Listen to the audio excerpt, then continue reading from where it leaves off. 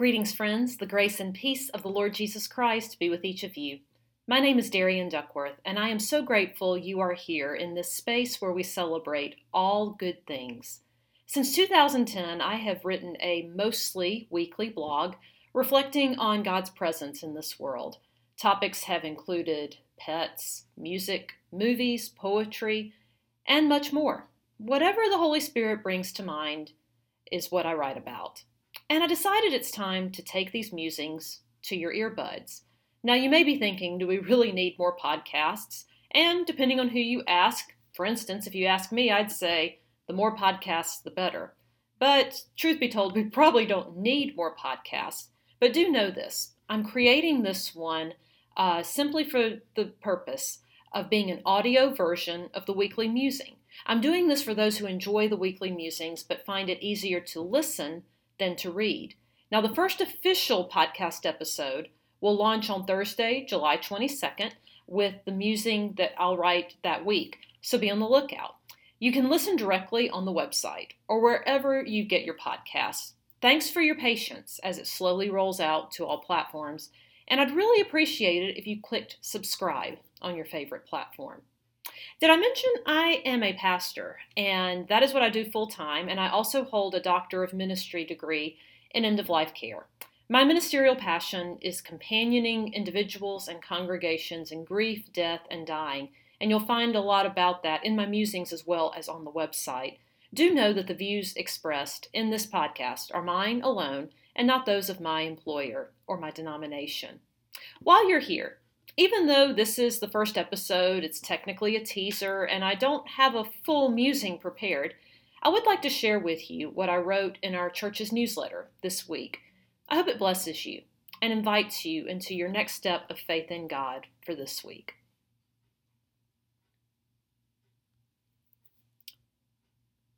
I learned earlier this week that the United Methodist Church in Vidalia, Louisiana burned to the ground in the early Sunday morning hours. Thankfully, no one was injured. The fire was contained, but the church building was destroyed. Photos of the fire were haunting.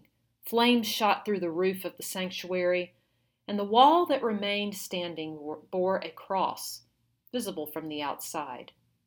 Vidalia is a town across the Mississippi River from Natchez, which is where I once lived, and I would drive often by Vidalia United Methodist Church.